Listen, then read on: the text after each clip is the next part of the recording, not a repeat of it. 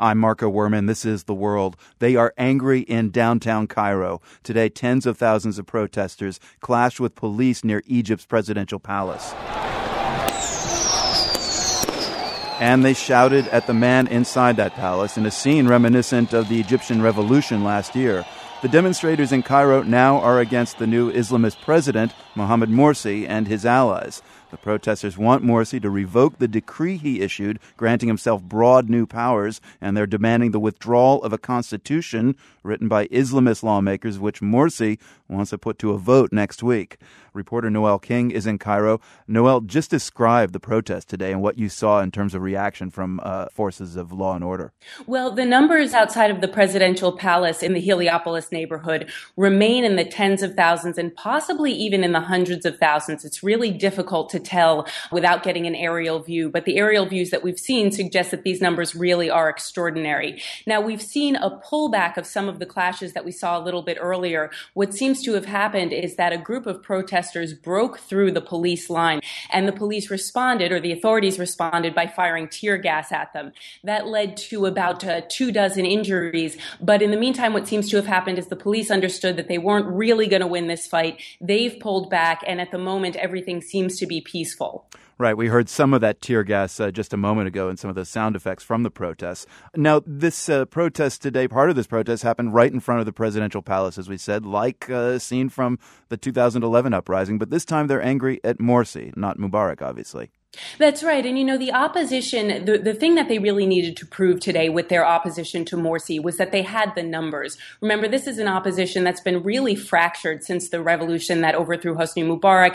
They've been divided among themselves. There's been a lot of infighting. And in the meantime, President Mohammed Mursi and his Muslim Brotherhood have attained a great deal of political power. And so what the opposition has been trying to do this week, and part of this movement at the presidential palace today was aimed at proving this, is that they do have hundreds of thousands of Egyptians, they like to say millions of Egyptians, who are willing to stand beside them in these type of peaceful protests. Now, interestingly, we're seeing this not just outside of the presidential palace in Cairo, but in Tahrir Square, in front of Maspero as well, which is the state television building, and in other cities throughout the country like Luxor, Hurghada, Asyut, places where you don't normally see these kind of protests. So the takeaway for the opposition today is going to be, we prove to you, President Morsi, that we do have the numbers, that you are facing a really unified, coherent, and very, very large opposition. Now, the response from the Muslim Brotherhood and President Mohammed Mursi has been somewhat dismissive. What they said about an hour ago was that the numbers of protesters outside of the presidential palace weren't any more than 2,000, which seems very laughable to people here on the ground.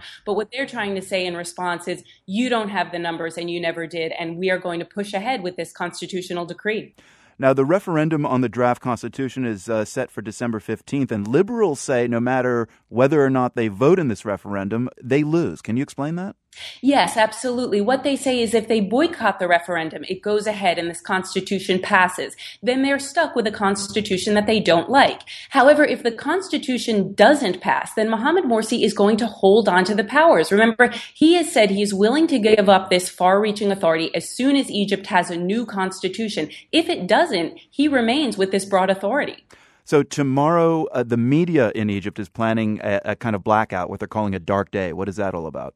That's right. There were about 11 newspapers that went on strike today, and tomorrow about five independent TV stations say they're not going to broadcast. The fact of the matter is journalists are not happy with this new constitution. They say simply it does not protect freedom of the press. Instead, it does things like it charges journalists with upholding public morality, which they are very displeased by. Well, we're going to hear more about that in just a moment. Noel King in Cairo, thank you so much. Thank you.